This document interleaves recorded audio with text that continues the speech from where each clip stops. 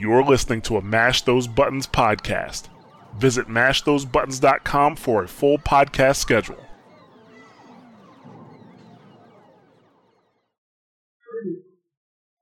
Guardian? Where's the Guardian?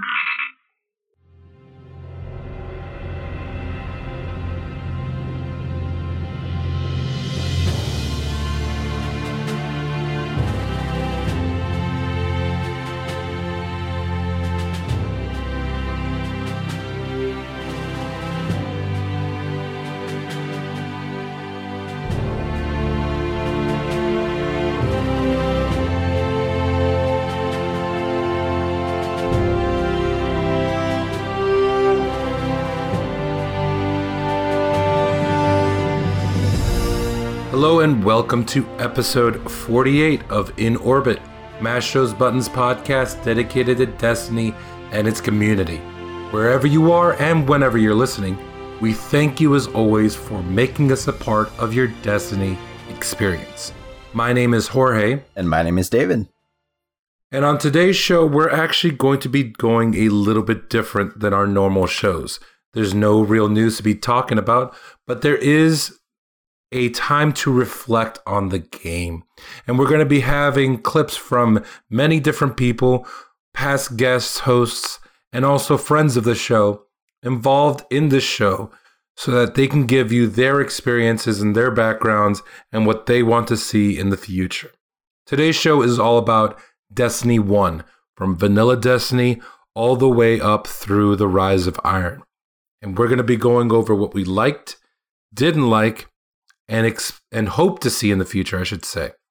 But make sure that you guys are also checking out all the other podcasts available here on the Mash Those Buttons network at www.mashthosebuttons.com.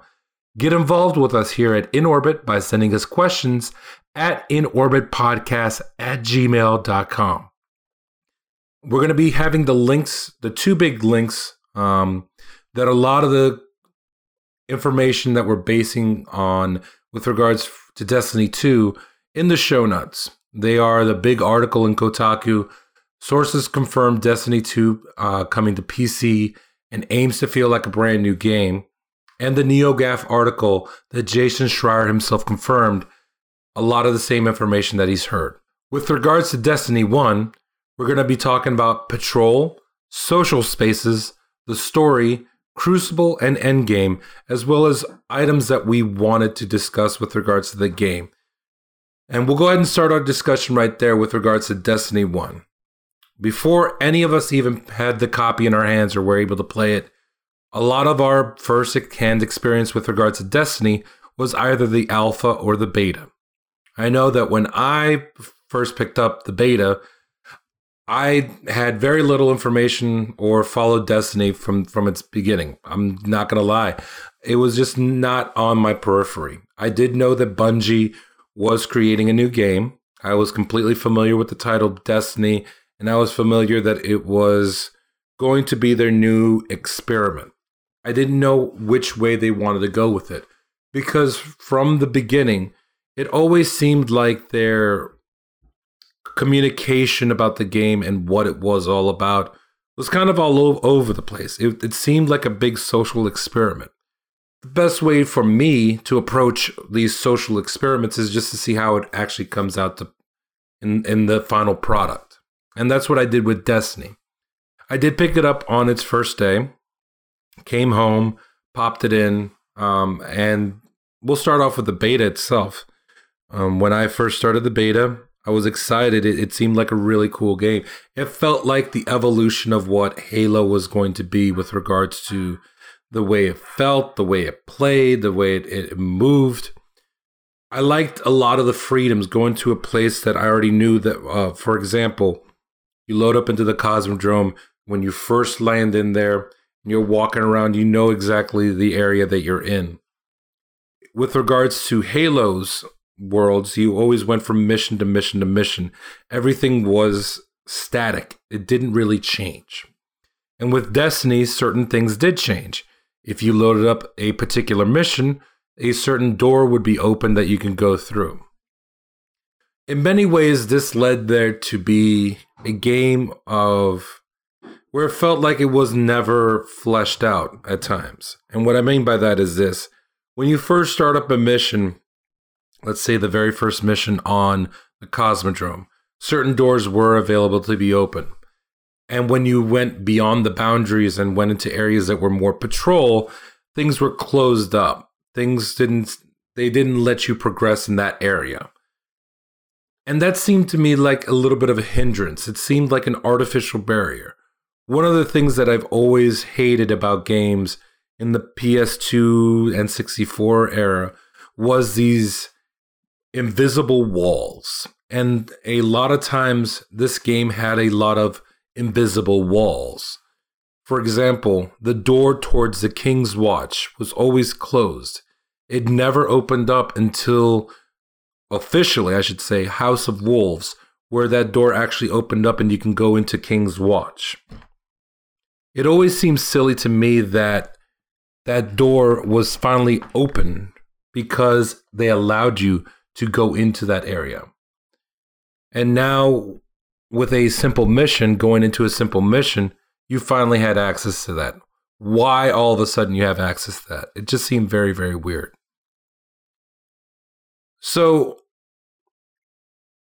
there's also other forms of invisible walls. Everybody who's played the game knows if you go too high, if you go too far, there's an area or there's a prompt that comes up saying, turn back, and then a timer. And you'll automatically die. It always felt like the world was constricting within itself and didn't allow for exploration, which is one of the things that intrigued me about the game and the lower levels. When you first start off and you're level 1, 2, you can easily take on enemies that are level 1, 2, even a little bit higher.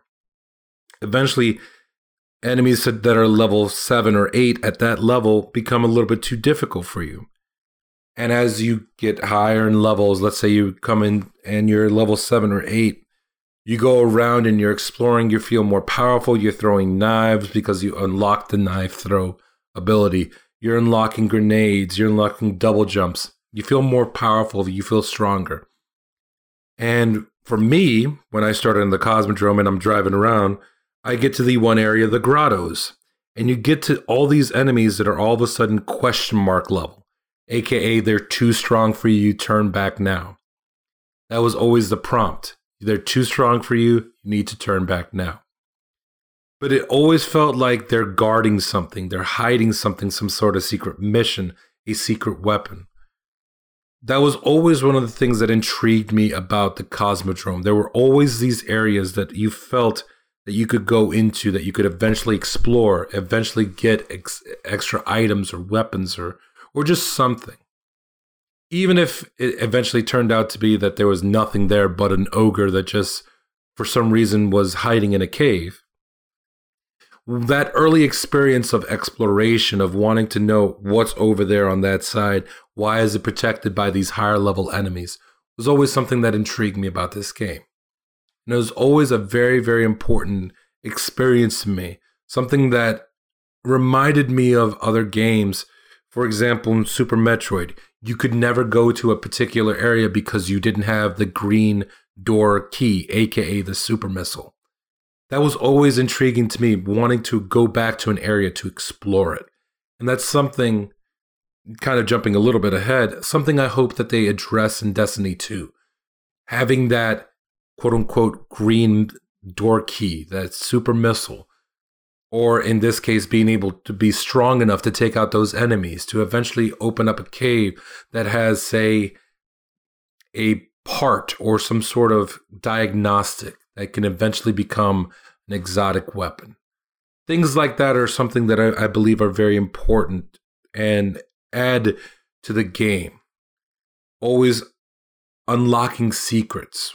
Everybody's favorite mission from year 2 Destiny, I think it's hands down has to be the Black Spindle mission.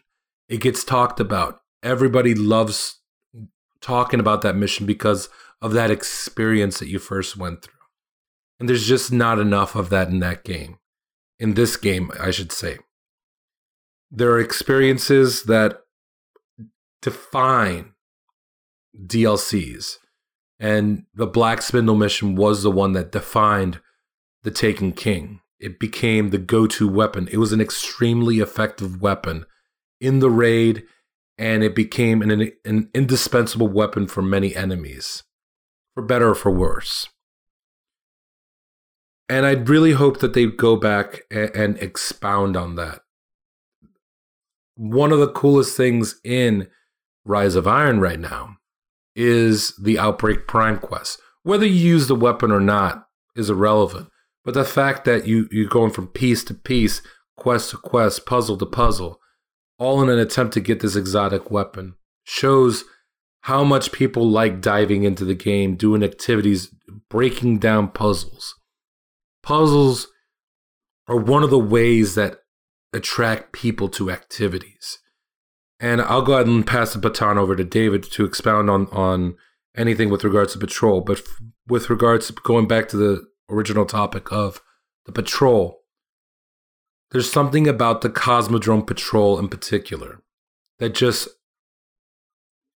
it had so much potential, and at the beginning allowed for so much exploration and intrigue that made me excited about the future of that game in vanilla. Whether they whether they fell short or not is irrelevant. The fact that they instilled that thought in me, that there was exploration to be had, that there was secrets that were going to be open as he became stronger, was something really, really cool. Yeah, I totally agree with a lot of what you're saying.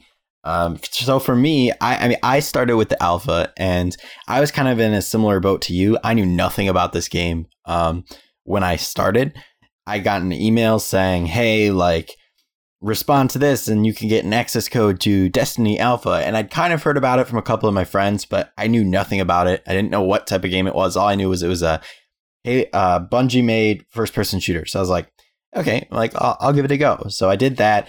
And I just remember loading into the alpha and going to do patrol on the Cosmodrome and how beautiful I thought it looked. And I mean, I was a big Call of Duty player at this time, huge Call of Duty player. It was basically all I played besides sports games. So it was unlike anything I was playing at the time. And I just remember thinking, like, this is awesome. I had played Skyrim.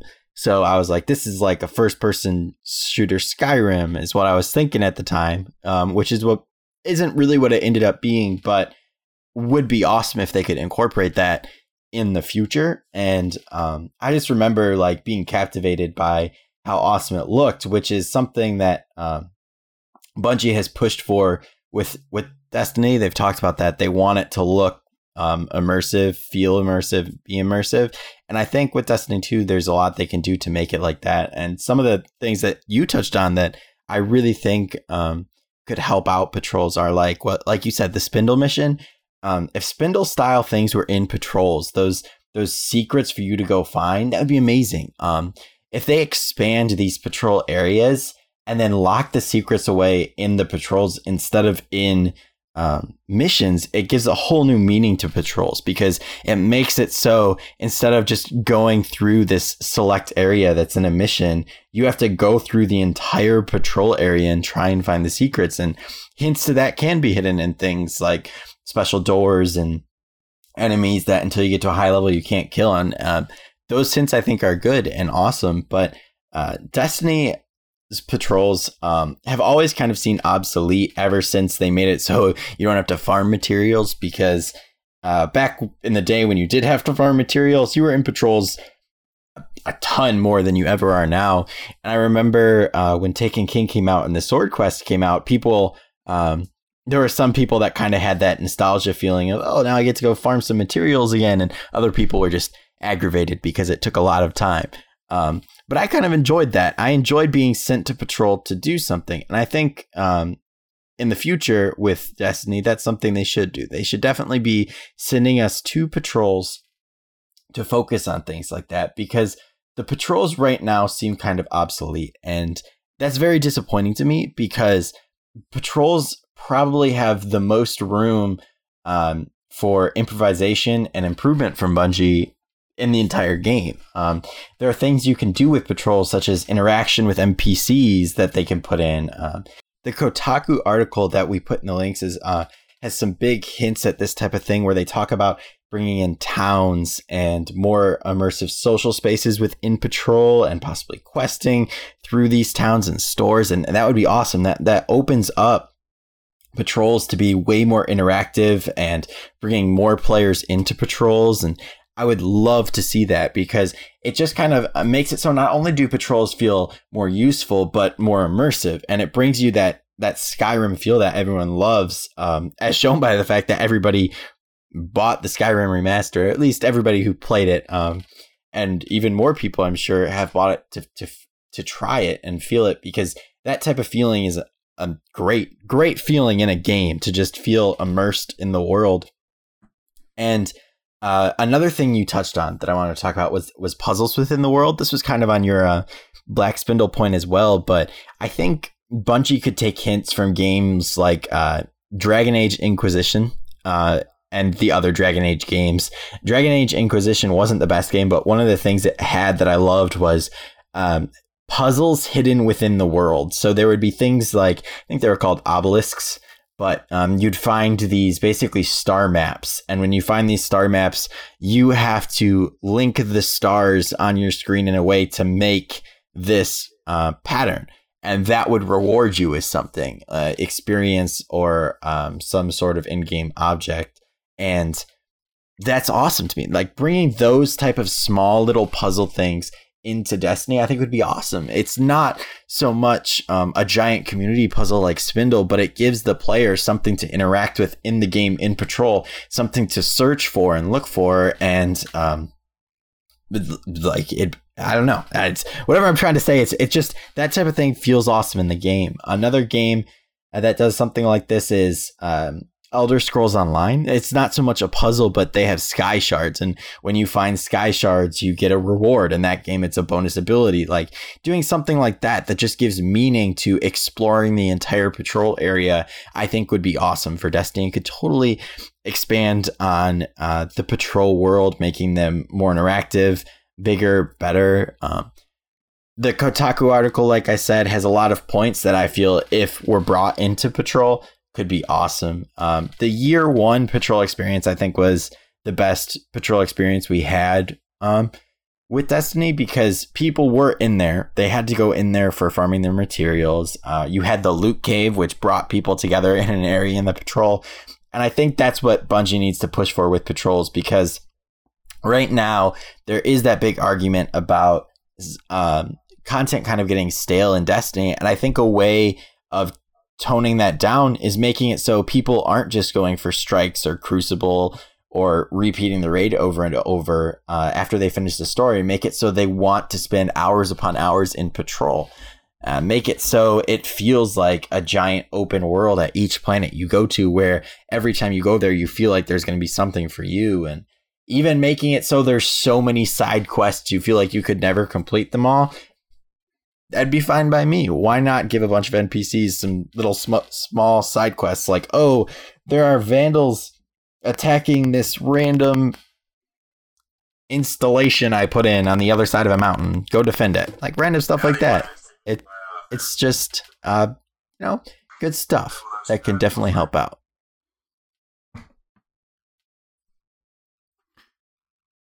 Yeah, so with regards to what you just mentioned, I think it's safe to say what we would like to see in Destiny 2 is just an expansion of the Patrol itself. Or to even take it a step further, make each planet a large, big mission, if you want to look at it like that. And not just have, for example, 10 missions on a planet, but several different missions that are dedicated they're dedicated to the story. But you have all these branching side missions that lead to artifacts that might build up your reputation with, say, the Concordat. If you guys don't know who the Concordat is, they are the faction that is founded or run, I should say, by Lysander, who is one of the founding, who's one of the members who actually went up against the Speaker in the Civil War. That happened. A lot of this will be, if you guys want additional information, I recommend that you do the Gjallarhorn mission inside Bannerfall. That mission starts giving you information about Lysander, and you can even get the special hidden ghost that is inside Bannerfall on the Concordat side. And the Concordat side is the one with the green fist. If you go in there, get that special ghost, and then get the Lysander's Cry Sparrow, which is underneath Future War Cult, you'll be getting information about Lysander and the Concordat. Why is this important? Things like that are what add story in-game. Unfortunately, we don't have the Grimoire in-game. That's just a fact of with regards to Destiny 1. But in the future, it's easy to see that they're definitely going to be involving a lot of this stuff in-game. A lot more communication with NPCs that are out there in the patrol world. Why is this important? Going back to one of the games that David just mentioned, Elder Scrolls Online, there are a lot of NPCs that add flavor and context to the activity that you're going to be doing. And that's one of the things that I think is very important in a game like this, adding context and story and reasoning behind what you do. For example, we all go to the Dreadnought and we unlock it for the tower. We set up the beacons. But as this is happening, Lord Shaxx has his, I think there's the Skipjacks, his special group that clears out an area and makes an area safe for Crucible encounters. If you look at the Grimoire for the Dreadnought maps, you'll start seeing stuff about the Skipjacks and how they went into an area to clear it out. One of the cool things that would have been that should have been in game is doing a mission with these Skipjacks. You're in a fire team with two Skipjacks who are opposite classes of what you are. For example, let's say you're a hunter. One of them's, let's say, a Titan, and another one's a Warlock. And you have to work with these Skipjacks to clear out an area because Lord Shaxx wants to lead an expedition down a specific area. And then at the end, you encounter a group of, let's say, ogres that are guarding this special area. And because of your efforts, you unlock the Cathedral of Dusk. One of the things that always struck me about the Crucible itself was that you automatically have access to areas in stories at the beginning of the DLC. For example, when we started The Taken King, all of a sudden we had access to the dungeons. But when you're inside the dungeons, there's no obvious way of entry into the dungeons. And on top of that, there's no real reason as to why we're there at that time. What would be cool is as you're doing missions and unlocking things and helping, say, the Skipjacks or doing something, you unlock items for the Crucible. It gives context to doing activities in PvE and PvP. If they really want to make the two a continuation of your character to build your legend, so to say, it would be cool to see if certain activities that you do unlock certain activities for the other. As I mentioned, let's say a special mission with the Skipjacks to unlock the Cathedral of Dusk. And you go into the Cathedral of Dusk and you're clearing out the enemies who are concocting some sort of resurrection spell or whatever. And all of a sudden you have to fight an unborn ogre, kind of like you do on the moon. I could tell you right now, it'd be a cool thing to be dealing with a boss battle in that middle area where there's that monolith, or the inside heavy, I should say. And there's an ogre there, and you have to go from one side to the other on, let's say there's a diamond or something, and you have to destroy that diamond to be able to do damage to this ogre. That's just a minor story idea, but I think it adds context to the areas that you go to. And that's really important in a game like this, where a lot of things seem to happen randomly or just because you went to the next level or completed a mission. There's very little reasoning or rhyme for some of the stuff. And the game also tends to reuse areas for missions in very weird and peculiar ways. For example, when we first go, and I know to a lot of people this might sound a little weird. It's like, why are you complaining about that? But follow me here. The mission on the Dreadnought, where you finally, Regicide, where you finally get to go and face Oryx. You have to open up a portal, and the portal that you open up leads you to an area that you would go on to anyway if you were to do the to one of two things. Either do the strike for Ala Kul, or if you kill all three of the knights, the wardens inside the prison area. You're not really teleported into a new realm. So why does all of a sudden you don't have access to communication with the tower? It feels weird when certain things happen like that. And there's a lot of situations in the game where similar things happen like that. Now, I can tell you right now, one of the coolest missions that where a situation happens where you lose communication is the House of Wolves mission, where you're going into the aforementioned King's Watch, where they're being jammed by the servitors. That's a really cool thing right there and a cool interaction. But it would have been cool if there was somebody on patrol or let's say Varix actually went with you, and he's the one who's working on a panel that is being serviced by the servitors. That's what I want to see more in the game, where you're accompanying an NPC. Let's say Varix, let's say Cayde, let's say Zavala, or someone else. We got a really cool character, and I know people are a little bit indifferent with regards to him, but Shiro, the scout, the Vanguard scout, is a really cool character, and he has a lot of opportunities in the future for, let's say he's working with you. Let's say he's in your fire team or he's leading your fire team. Kind of like a couple of the missions in Call of Duty where Captain Price is leading the mission and he's kind of like giving you directions. It doesn't have to go full on Captain Price where he's completely in control. But let's say he's been in that area before.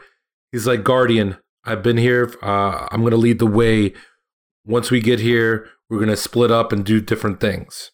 Do you mind if I chime in for a second? Yeah. Going along with your point, if you listen to the new Strike dialogue in the new remastered Nexus Strike, Cayde's there and he's like talking. He's like, hey, what's up? And then Ikora's like, why are you here? Why are you here? Why are you here? And Cayde's like, I'm bored. Like, I just want to help out. Like, it'd be very cool if in doing something like that, I know it really wouldn't work that well with a strike, but in doing this in a mission, if Cayde's just kind of like, hey, I'm bored. Like, I'm going to come on this mission with you. Like, it doesn't make sense that we have these NPCs that have to stand in one spot the whole time. Like, why not bring them along, like you're saying? And there's dialogue there that shows that essentially they are open to the idea. That might be stretching it, saying they're open to the idea, but the way they're constructing their NPCs is showing that the NPCs want to be involved in what you're doing. And I think, like, imagine boss fights where you're doing this story mission and you go to do the final boss fight of Oryx, and Zavala, Ikora, and Cayde are all there with you. And it's this huge dynamic fight you have to take part in that's more like a strike level to raid level boss, but you have these NPCs there, and then these NPCs can kind of coach you through whatever the dynamic is. And that kind of not only helps teach people dynamics, but brings these NPCs more into the game because they're involved in it. Destiny is one of the only games where NPCs have just a structure of, I'm going to stand here and that's it. In modern games, in my opinion, a lot of other stories bring the NPCs into the stories with you. You have a team that travels with you. Like you said, Call of Duty does it. Skyrim has people who follow you. The Elder Scrolls will have people who tag along with the missions with you. There's all these different games that bring social aspects of the game and the NPCs into your game and your missions. And I think that would help out missions for Destiny a whole lot. Mm-hmm. I definitely agree. I mean, one of the cool things that I was thinking about, this had to do with regards to the Templar fight. And I know people might be a little bit hesitant when it comes to adding NPCs to raids, but one of the things that's always struck to me, I love the raids. A lot of the raids are really, really cool, but they've always felt, even at its best with regards to Kingsfall, and I'm talking about storyline wise, not how the raid is, for example, but storyline wise, they've always felt completely detached from the game. It always felt like its own little thing. It never felt truly integrated into the story. It wasn't until, I want to say, House of Wolves that there was at least some sort of context given to, for example, the Vault of Glass.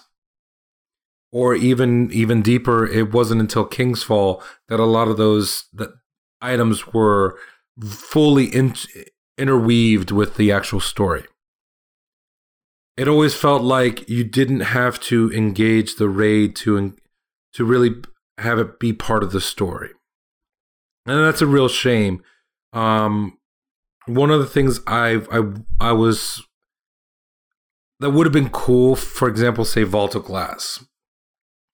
There's no real in-game explanation for the shield, and I'm talking about the Aegis, the artifact or the relic that you use in the Vault of Glass.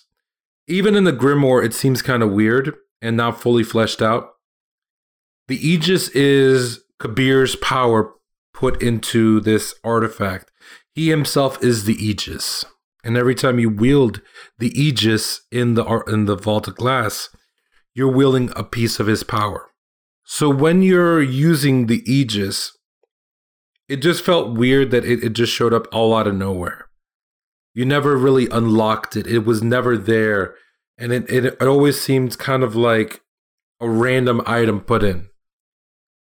What would have been cool would have been, say, for example, you enter a time whatever, and you're going in and you're fighting the Templar.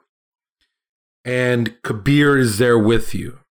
And he's using his power to hold back the Templar or hold back certain enemies who are charging.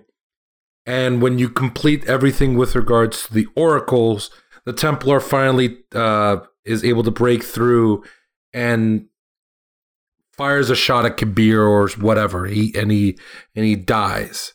And in his dying breath, he says, "Guardian, take my power," and he becomes the Aegis.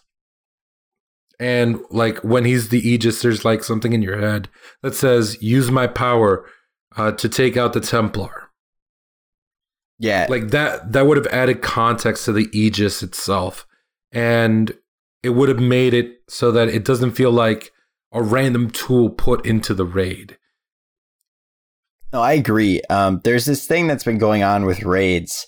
Where some encounters, you have things where it's like the War Priest or Golgoroth, where there's something in the room that makes sense to be in the room, and that's what you use to defeat the boss. And then there are other encounters where it's like you said, the Aegis, or even in Oryx, where you have his ogres that he creates that drop these random black balls, and then you destroy the black balls. And it almost seems like, they want there to be good mechanics.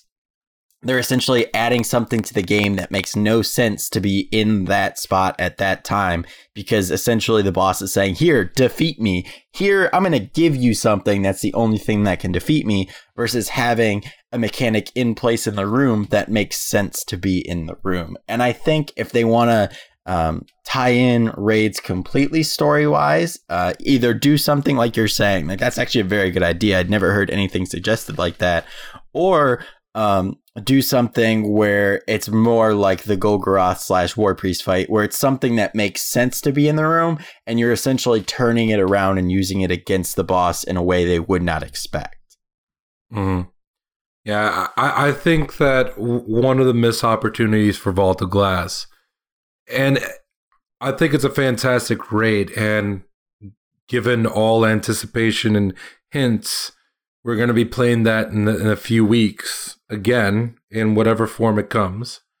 But it'd be cool to see, and I know we're not going to get this in the next few weeks, just in the future, more involvement with either NPCs or items that storyline makes sense.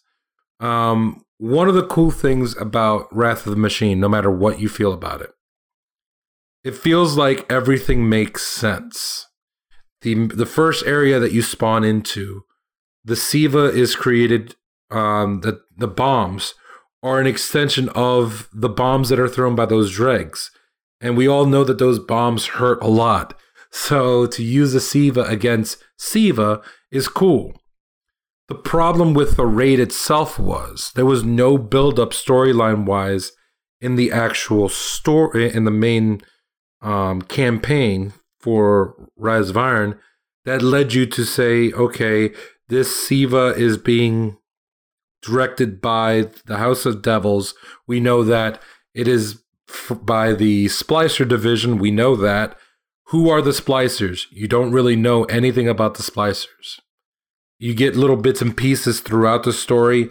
The Splicers are scientists, and you kind of get a little bit of a hint with the one strike that you get, the Wretched Eye, with, I forget the strike boss's name, but you get that these guys are insane. That's actually, you know what? Before I continue, storyline-wise, that is actually one of the best strikes and one of the most well-developed strikes. It's one of my favorite strikes in the game because throughout the strike, you're getting information about the boss. You're getting some sort of investment. You're getting that this guy is insane. He's mutilating these creatures. Normally, you would hate them, and kind of like in the Fogoth strike remastered, where Shiro says, when you put it like that, I kind of feel bad for the Hive. When you see what he does to the ogre, where he has no eye, it's completely removed. You can see the insides, and it's all mechanical and flesh and gross and disgusting. And you're seeing what these things are doing. You're like, okay, they're not the Splicers. They're not all there. They're kind of crazy and stuff. It'd be cool if there was more in the story that talked about, these Splicers. They're not all there. They're kind of crazy, and they're going to extreme methods that are, even, for example, other houses would be like, what are you doing? This is not what we want. We want to become. We want to worship these machines, not become a machine. So it seems weird that there's not enough of that in the game with regards to the strikes or even the raids. Well, tagging along to that, I think with Rise of Iron in general, they did a great job of tying the strikes into the story more than they have in the past. And I think the best example of that comes with the Sepix remastered strike. And that's because they put Sepix in the story. And I think that's something they should do more, because it's awesome to me that you then get to know this strike boss in the story, and then you go on the strike to take him out at a later time. It gives a purpose to that strike mission. It gives okay, we've seen this guy, he's been causing us problems over and over again. Now we're going to go on this mission into his home, and we're going to take him out and put an end to him. And even just recently, when they brought back the 3 remastered strikes with SRL, they did a good job, I think, of making it so the strike dialogue and the lead up to the strikes made you feel like there was a reason for you going back to that place. I've said in the past that I don't care if there's a reason, because with strikes, I understand that it's just a type of mission that I'm going to be doing over and over again. But I think it was awesome the way they did it. They had really good dialogue between Cade and Ikora that explored some other aspects of the story. It just had like little funny things thrown in there. When Cade's talking about Ikora and the Crucible during the new Omnigul strike, like just little things like that tie into the story and expand on your characters and expand on your investment to the story. And that's something I think that that Bungie has definitely been getting better at. And I really want to see that progress in the future. Absolutely. Kind of going back to something we were talking about earlier. One of the cool things that I was thinking about was not in Rise of Iron, but in Taken King, there were a lot of little moments, at least early on. Then they kind of went away from it. But early on, there were a lot of little moments where you could pull out your ghosts and scan something kind of like in Metroid Prime and get additional information about the story. And I feel that it was a missed opportunity in Rise of Iron that they didn't introduce more of those items like that, where you can get additional story or additional items. That's a way to introduce future bosses, future enemies, future strike bosses, giving them information while keeping the story in game so that not everything has to be Grimoire. For example, the last mission, Regicide of Taken King, before you even go into the final room, when you're in the area with the reverse waterfall, if you take out your ghost and scan the two monoliths on the left and the right outside of the entrance, there's one that is Crota, and he says this is definitely Crota, blah, blah, blah, talks about Crota. Then there's the one on the other side, and he says this is definitely a hive god by the name of Nokris. And you're like, okay, who's Nokris? Because it's drawing comparisons to Crota. He's one of Oryx's sons. You don't see him in game. There's all this mystique and intrigue, and you're getting information about the story. It adds flavor. Kind of going off topic a little bit, but it's really tied in. One of the coolest media items that I've ever experienced was Avatar: The Last Airbender. They could have easily pared down every season into probably 10 to 12 episodes. There were a lot of episodes there that were filler. But what's the cool thing about the filler? The filler is what adds to the story. It adds flavor. There's not a lot of shows or media out there that does filler right. And this show definitely did filler right. For example, the whole character of Boomy, he's not that important of a character to the story. You could easily take everything with regards to Boomy out, and the end result would be the exact same thing. But what's so cool about Boomy? Boomy is a mad genius. He's old, he's crazy, he's funny, and he adds another dynamic to the Avatar. Items like this add intrigue and elements to the boss, the final boss who you're encountering, and to your character. Because now you're like, okay, we know about the Hive Pantheon. The Hive Pantheon is Oryx, it's Savathun, and I can't believe I forgot the last one. But the formerly three sisters, now one brother, two sisters.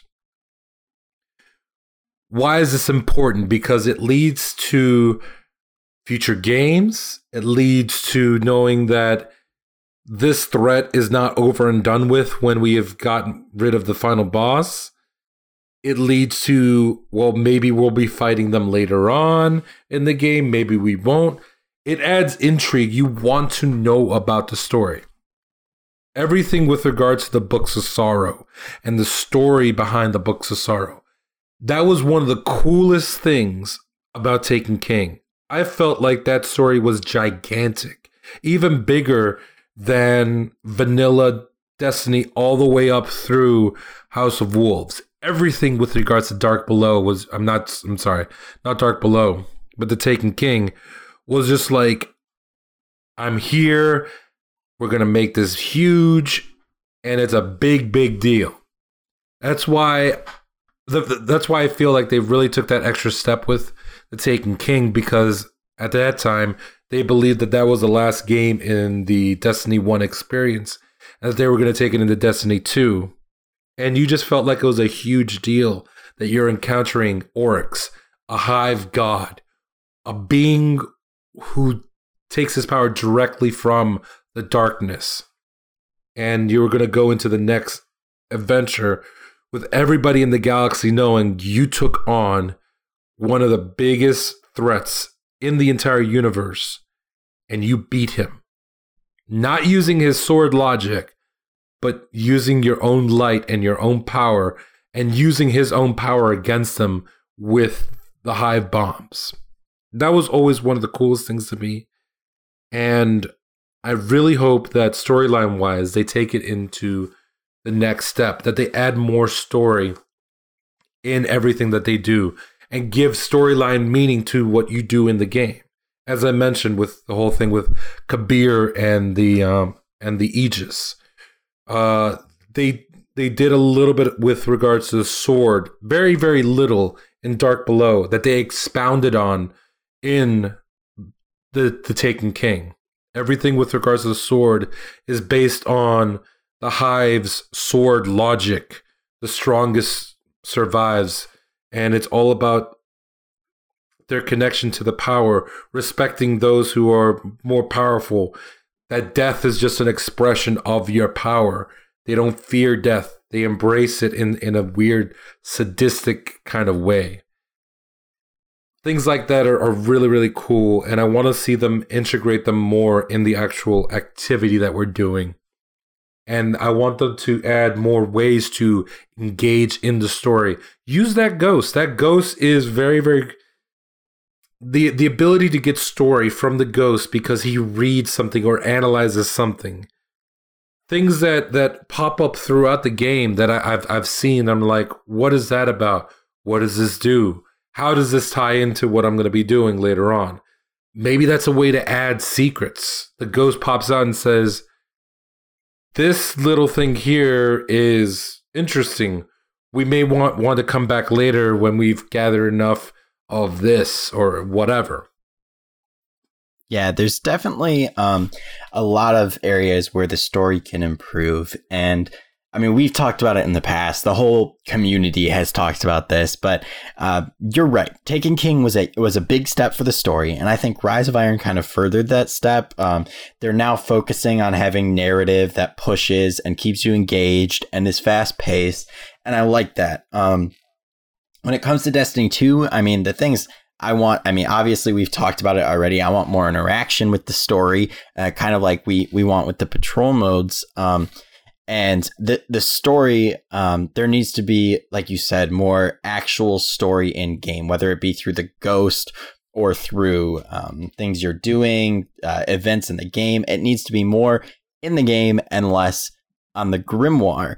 And I think Bungie will deliver when it comes to this coming up. They've put people on board. They've got new people on board for writing the story. There was an article posted about a Bungie Want ad up where they want more story writers for smaller story writing, so which could mean that they're bringing in more quest lines in the future and stuff like that, which I think would be awesome. Taken King did a very good job of driving with the story, and part of what Taken King did was it had this main story, and then it had I think there was 3 or 4 separate quests after that kind of furthered the story. But what I would like to see them do instead of that next time is kind of like maybe let's do 2 or 3 missions. Now you get a quest line. Go do this quest line. This quest line is kind of a small tangent from the story, but it adds to it. All right, now come back to the main story. Do 2 or 3 missions again. Now go do another quest line. And then that way, when you get to the final mission of the story, it's the final mission of the story. It is what leads up to the raid.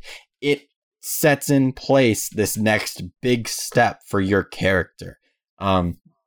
With Rise of Iron, they did a great job of integrating the strikes into the story. They did it so, okay, we've been taking on Sepix. We've been doing this. We have the Siva, oh shoot, why can't I think of it? Siva Priest, is that what he's called? Something like that. But they tied them into the story and making you go off on a tangent. Okay, do this strike now, do this quest now, and then drawing you back to the story. That not only makes the story feel elongated because the final mission of the story is happening much later in your playing experience, but it also adds to the story. It brings extra context to it.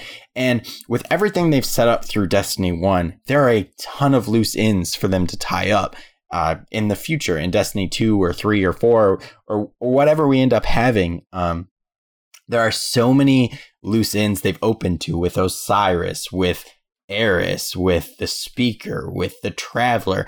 And I think they do need to bring them all back around. We haven't even had a Cabal mission yet, but a distress signal was sent to the Empire over a year ago.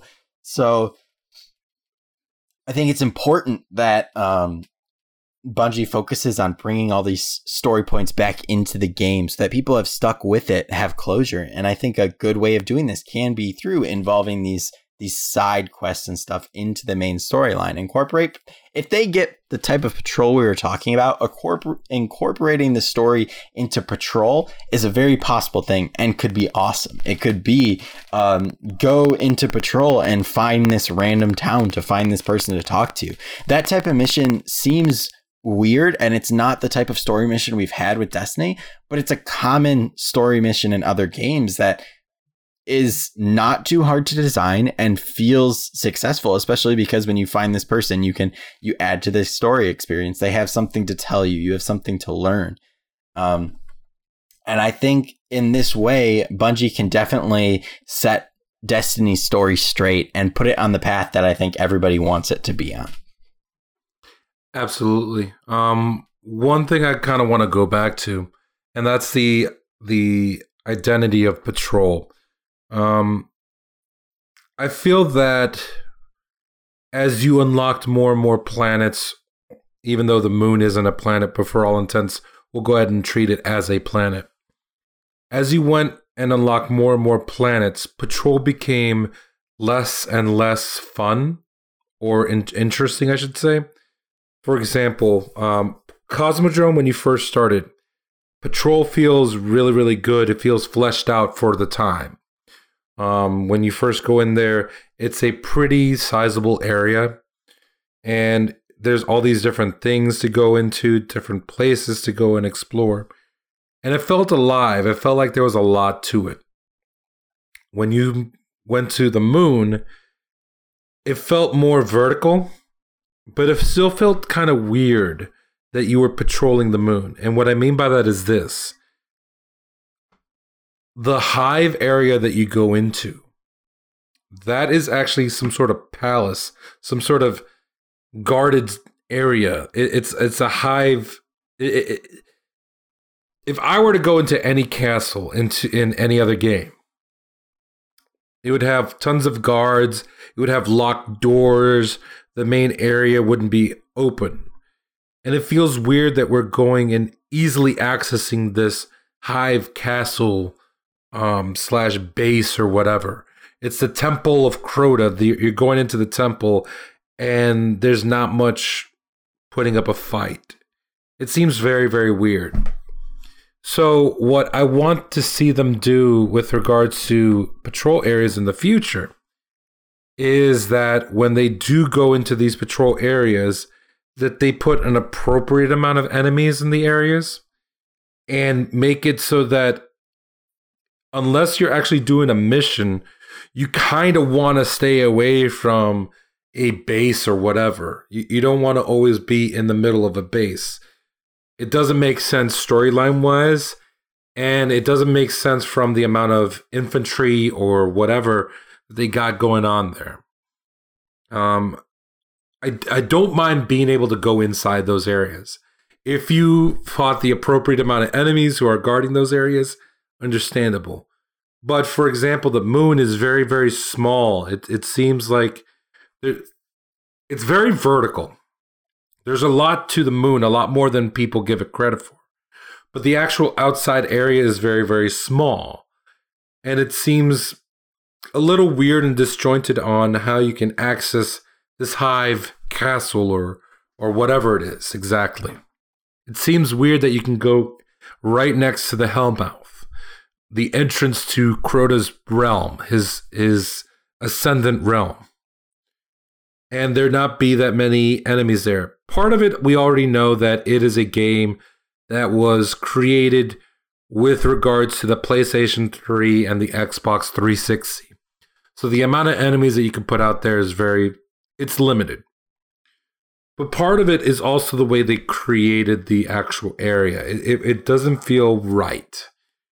The Moon Patrol never felt fully fleshed out or all realized when you compare it to something, for example, the Cosmodrome. I like that it was vertical, and it reminds me a lot of, for fans of Super Metroid, it reminded me a lot of Crateria. Crateria is the first area in Super Metroid that you go into, and it's very vertical. There's a lot of rooms in the tunnels or whatnot, and you're going through these different areas. So in that, I can respect it, and it's interesting on the inside. When you go outside, it's it's not that interesting. So I want to see more work done with regards to this. It also seems weird that there's certain missions. The Lost to Light, for example, let's go with that one. That you're all of a sudden starting inside the Hive palace or whatever you want to call it, right next to the Hellmouth. There's no way that in any other game you would start from a mission from within the or from within the prison or castle without having gone inside of it. It feels very weird in that respect. I just want to say real quick on that point. That's a very good point, because in year one, in all those missions, you kind of started at what seemed to be a reasonable spawning point. It was always outside. It was always maybe at the beginning of the patrol area or at what could be a start to a different patrol area. And then they kind of stopped that with Taken King, and then even less with Rise of Iron. And I think that might be part of what, I never thought about it this way, but that might be part of what is making the story missions now feel shorter than story missions of the past, is where we start. And like you said, it makes no sense why you should be able to start in this essentially hostile zone right from the get-go. Yeah, I know I'm sounding like I'm being picky, because the Lost to Light is actually one of the longer missions in the game. My problem has always been with regards to the way the missions flow, and the way that it's structured with regards to the world. It never felt like you were in a truly dangerous place with regards to the moon. There was always this intrigue when you first got to the moon and you did the very first mission where everything's locked off and closed. And then suddenly you get there and you realize it's not that locked off and closed, and you can go into the different realms of the Hive prison pretty easily, and yada yada yada. And eventually in certain missions you start off in the actual Hive palace, or whatever you want to call it. For example, one of the missions that you do, or in the April update, let's start with that, the strike, the Malak strike. You're starting from within the summoning pits. How? And again, a lot of people who are listening to this are saying that sounds really petty, and like, why are you focusing on that? It's all for me. It's always been about the big picture. You're in a threatening zone. You're in an area, a palace, and I always compare these experiences to other games. Unless I'm actually going into Dracula's castle, why would the next mission... let's say I'm going into Dracula's castle. The next mission would obviously be inside Dracula's castle. Your job in any Castlevania game is to get into Dracula's castle so that you can fight Dracula. If you're already inside Dracula's castle, all of a sudden, without any context or whatever, just to fight an enemy, which in this case, we're fighting Moloch. It just seems kind of weird, and it doesn't feel like, storyline-wise, they put much thought into it. And that's always been an important thing to me. And I know for a lot of people, they're saying, Jorge, this game, Destiny, isn't about story. The story is really weak. And I always go back to them and say, well, why is it weak? Why not, if they've put all this work in The Taken King to help improve the story, why take the easy way out? Why not continue that restructuring? Why not continue adding story or giving storyline reasons? It's something that's always been, that I've always thought about. It's just like, okay, we already know it had a weak story at the beginning. Just because it had a weak story in the beginning doesn't mean that it needs to continue to have a weak story.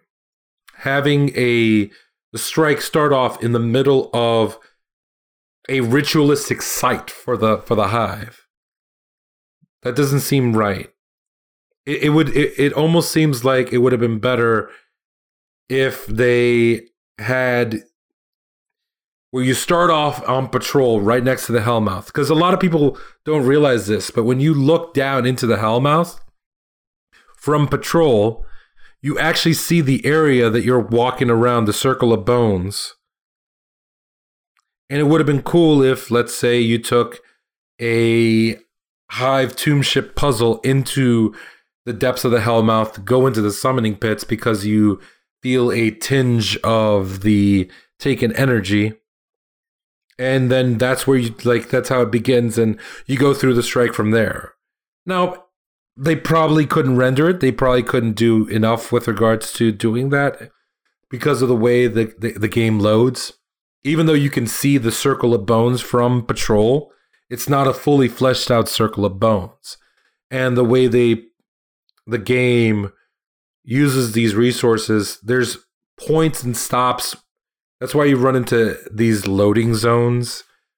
It's because the entire area that's being rendered is only the area that is loaded. For example, the Hellmouth area encompasses everything up to a particular point when you go inside the Hive Palace or whatever, and then it loads up into a different zone, and something else is loaded, and more detail is added to stuff that you could see in patrol, but now is more fleshed out. And that's because that stuff, that detail, wasn't loaded up or rendered in-game at that time because it didn't recognize that area outside of seeing some sort of visual representation of what that area was. I'm sorry, I was just going to finish the point real quick. Oh, yeah, hopefully in Destiny 2, which we've read a lot about, and we'll discuss later on, but hopefully in Destiny 2, they rendered the entire area. And yes, they may say, for example, you're in the polluted zone or in the Western... Can't believe I'm going to say this. Obviously, this is a joke. But now you're in the Western Air Temple, and you're in Fire Lord of Zulon's room or whatever. But it's still all part of one large area. And what we're seeing is that is, in fact, what's going to be happening. They're rendering the entire planet. And you're able to, let's say, jump down from the Hellmouth into the Circle of Bones in Destiny 2. Obviously, this is not something that's going to be easily done on Destiny 1 because of the way the game and the engine is. But hopefully in the future, I see the Circle of Bones from patrol, I can jump into the Circle of Bones from patrol. Things like that would be very, very cool and would add a different dynamic to a lot of these missions, where it seems like you're all of a sudden in an area that is highly defended and a ritual site for the enemy that you're fighting. And yeah, I want more balance. And just because the story was bad in the beginning doesn't mean it has to be bad now. I agree. I don't really have anything to add to that aspect, but I do want to talk about social spaces and the end game next, if we could.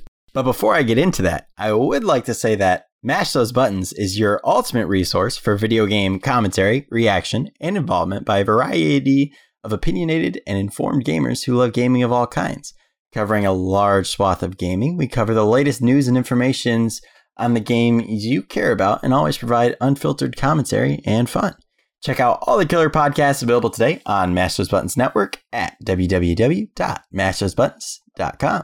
And actually, before we even continue this discussion, I do want to take some time out and offer you, the listeners of our audience, a little bit of time to go ahead and provide their thoughts. So that's what we're actually going to be doing right now. We're going to take a little bit of a break. You guys are going to be listening to Chris give his thoughts on what he likes about Destiny 1 and what he didn't like, what he wants to see in the future, and thoughts of the game. So go ahead and take it away, Chris. What I liked about Destiny 1, the gameplay was really good, the controls very tight, visually very cool. It was a totally new concept. Like I still remember going the first time on patrol and just seeing other people playing. And then a public event started, which I did not know was a thing because I didn't read anything about the game before I bought it. And then a walker dropped, and just seeing everyone randomly jump in was really cool. The first raid I ever did, Vault of Glass, because I didn't play MMOs or anything like that, so the whole concept of a raid was very new to me. And just the mechanics and everything that went in that was super cool. And the room where you fight Atheon, like the actual Vault of Glass, I always thought was super awesome looking. And then meeting everyone with the whole community, like the concept of a clan and all that stuff. Had never done anything like that before, and I met a lot of really good people who I would call friends through that, so that was pretty cool.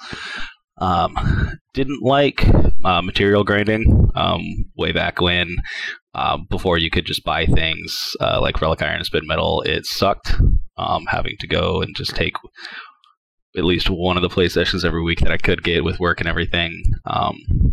To just sit there and farm stupid rocks on Mars to get Relic Iron was terrible. The lack of story in the game too.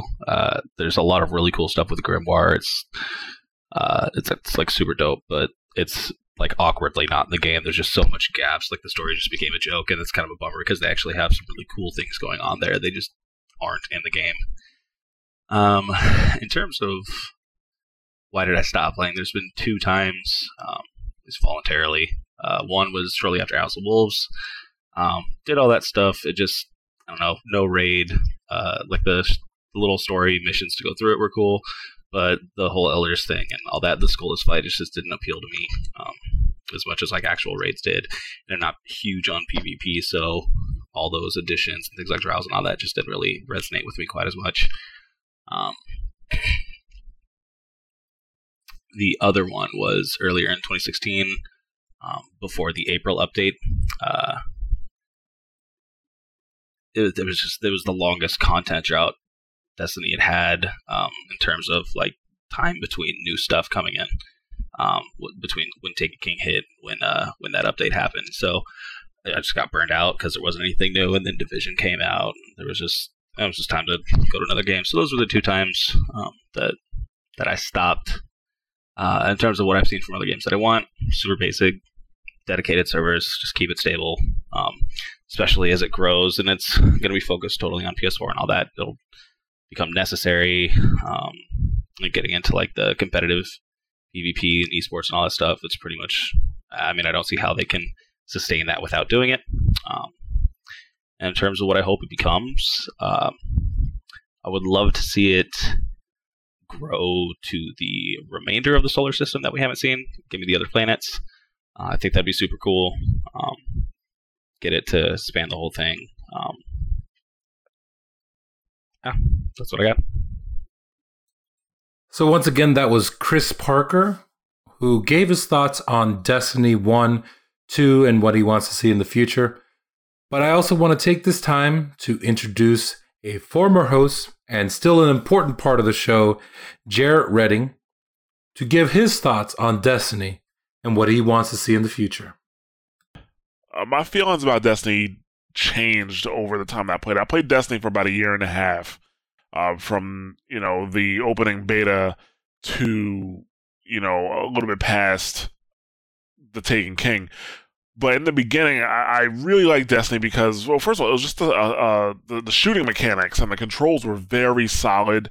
It felt like a great shoot. I didn't have any trouble with target acquisition at all. I mean, I usually come playing games on PC, so going from PC to console and shooting, it's usually a little rough in the beginning, but it wasn't like that with Destiny. With Destiny, I was just able to pick it up and go from there.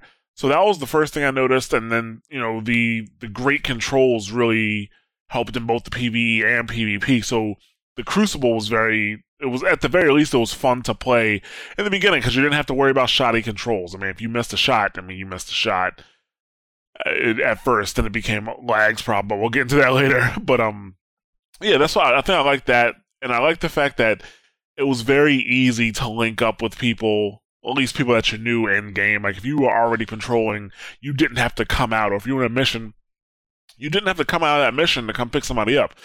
They could just hop into that mission with you, or hop into patrol with you. It was very simple, and it really added to the social aspect of the game, even though it really felt like Bungie didn't think that much about the social aspect, since small stuff like team chat in the Crucible wasn't available at first. But I think those are the two things that I really liked about Destiny 1, and they led to me playing for a very long time. What you didn't like about Destiny 1.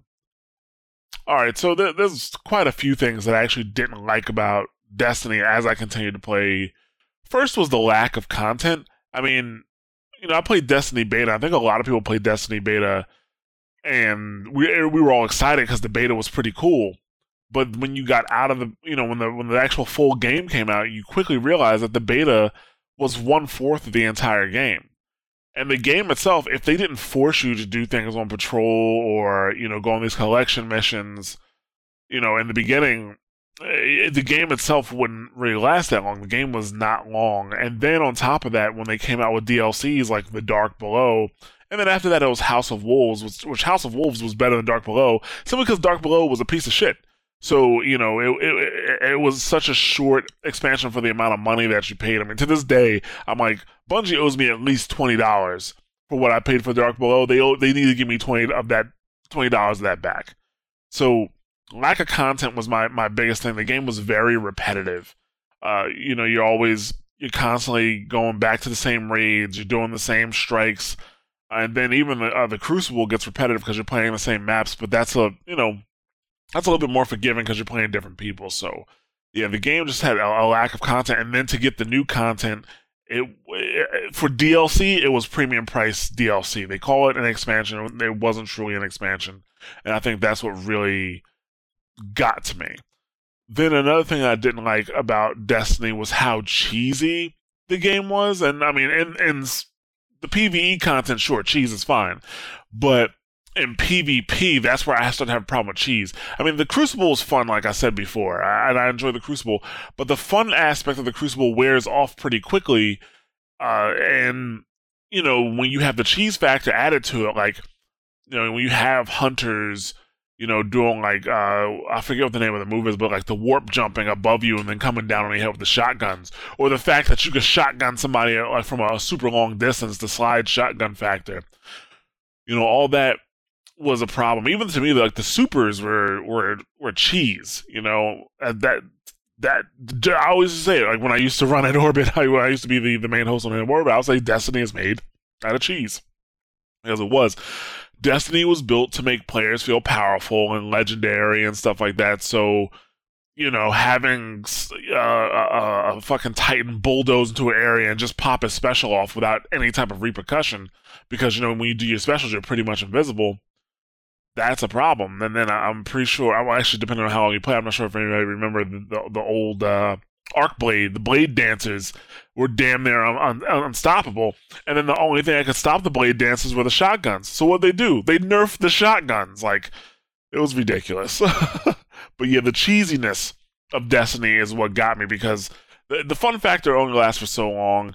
After the fun factor wears off, the thing that would normally keep me playing a multiplayer game is the competitive aspect and trying to play it to get better and better, and then having that show as I play. But when you play a game like Destiny, the skill ceiling, or the Crucible, I should say, the skill ceiling is set very low. The learning curve is not very curved at all, and then you just have this layer of cheese on top of it. I mean, Destiny doesn't even have footsteps in the game, so you can't hear if somebody's coming up behind you.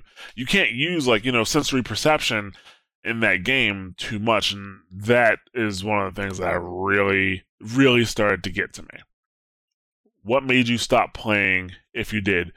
I mean, ultimately, the thing that made me stop playing was the cheese factor of Destiny. I mean, you had rocket launchers that not only that locked onto you, you had rocket launchers that when they detected, when the rocket would detect it was near somebody, it would just explode. You didn't even have to hit the person or anything around them with the rocket. You had rocket launchers that would explode and turn into small explosives that would then chase somebody. And that was allowable. That's too much. That's too much cheese. The shotgun issues remained. I mean, I hopped into Destiny not long ago and ran a couple Crucible matches, and I was still able to just, air people out with the shotgun with no problem, even though I haven't played for months. So the cheese factor was a problem, and the repetitive nature of the game was a problem. I mean, I just couldn't play anymore. The game didn't feel rewarding. What made you keep playing? Well, honestly, there's really only one thing that kept me playing, and that's the social aspect. My friends played Destiny because it was a popular game, obviously, and then I met new friends playing Destiny. No thanks to Bungie, but yeah, I met new friends, so I had a lot of people to play with. And if they wanted to get together, hop in the tower, and then let's run some missions, let's run a strike, let's run a raid, let's get in the Crucible. I'm like, yeah, sure, let's do it. And so most of the time, like when we would play a Crucible, we weren't even really concentrating all that hard on playing the Crucible. We were just talking and playing and joking and having a good time, and that was it, really. That's what kept me playing. The people that I played Destiny with kept me playing, but eventually that was not enough. What you've seen in other games that you want to see come into Destiny? I would want to see better sound cues coming to Destiny. Destiny really doesn't have any sound cues, so I mean, it's hard from a audio perspective to know what's really happening in multiplayer sometimes, or in the Crucible sometimes. Like Overwatch has great sound cues. That's one thing they did great with the game. Like, there's footsteps, first of all. Footsteps are fucking important, right? And a multiplayer shooter. And Destiny doesn't have that, but you can, based on the footsteps, you could tell what type of character is coming towards you.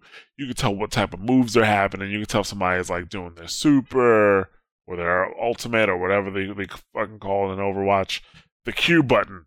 But that's what I would like to see. I'd like to see Destiny have a better audio design, because their audio design of Destiny is currently pretty weak. What you hope the game becomes in the future? In the future, I hope that Destiny takes into consideration more than just one class of player.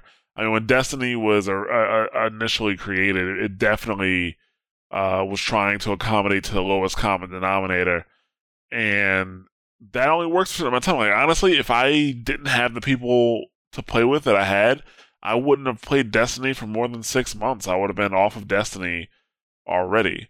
But it was the people that kept me in, so Bungie kind of got lucky with that. I think that's with a lot of people. A lot of people just play Destiny because their friends play it, and they all lean on each other. But they if you look at Warcraft, right? Warcraft, World of Warcraft specifically, it accommodates to new players, it accommodates to casual players, it accommodates to hardcore players. Right now in Destiny, I think if you are a hardcore Destiny player, that pretty much means you play Crucible and Trials of Osiris. But what if you wanted to be a hardcore PvE player, a hardcore raider? Like, it just doesn't really work like that, especially because the raids are designed in such a way that they're so easy that they get cheesed. They just, after a few times running a raid, it's you'll probably just do it successfully every single time. I know that's what happened to us. After you beat the raid the first time, whether it took you a week or 2 weeks, after that it gets pretty simple. So I think that Bungie needs to figure out how can they make the game work for multiple types of players, because it's definitely possible. Other games do it. I mean, look at Overwatch. There's a hardcore section of Overwatch of players that they break down the characters and they come up with a meta, and they play that way. And then there's also a light, like a casual section of Overwatch. Is very, very possible, and I don't see that being the case with Destiny. Right now, Destiny's in a place where you're either hardcore or you're not, and that means you either play or you don't, and that's pretty much it. For people who've already completed the game, that's about it. So I think Bungie really needs to figure out how to accommodate the game for different types of players if they're going to try to do this whole MMO thing, because you can't just accommodate one type of player if you're going to be an MMO. So thanks a lot to Chris Parker and Jarrett Redding for their thoughts on Destiny and what they want to see. We really appreciate all the involvement from all the different people who sent in recordings. We have a lot more recordings that we're going to be bringing up in the next episode, actually. And because of the time, we're going to go ahead and take a little bit of a break right here. We're going to end this episode. So make sure to tune in next week for part 2 of our analysis of Destiny and what it means to us and what we want to see in the future. But David, why don't you go ahead and wrap this bad boy up? Well, we want to thank you all for listening to In Orbit. As always, let you know we are available on a ton of platforms, so please make sure you're spreading the word. The best way to do this is to share In Orbit with others. We are on iTunes, SoundCloud, Overcast for iOS, Google Play Music, Stitcher Smart Radio, Player.fm, Pocket Cast, and we also have an RSS feed. The links are available for each platform right on Mash Those Buttons website at www.mashthosebuttons.com. Make sure to stay tuned after the show to hear what's coming this week on Mash Those Buttons, and make sure to check out the other shows on Mash Those Buttons Network at mashthosebuttons.com/shows to see all of our podcasts. For questions regarding scheduling, check mashthosebuttons.com/schedule for all scheduling details. Make sure to check us out on twitter.com/mtbsite, facebook.com/mashthosebuttons, youtube.com/mashthosebuttons. David, where can people find you at? You can find me, as always, on Twitter at ds_bolt and streaming on Twitch, twitch.tv/dsbolt. No spaces, no underscores. All right, and as always, you can find me on all the different social network sites and gaming screen names at GoToNRG on all locations. Make sure to contact our show with any questions to inorbitpodcast@gmail.com. My prior events are not a memory. It is momentum. It advances, leads, and controls, points and directs, shapes and forms. I may not enjoy what lies in front of me, but as in any story, the past needs resolution. We are the authors, the finishers of our fate. What is in my past is my prologue, and what is in my future is my destiny. On behalf of the entire In Orbit team, David, Jordan, Jarrett, and myself, we thank you for listening to our show, and as always, we'll see you on the next mission. Your destiny calls.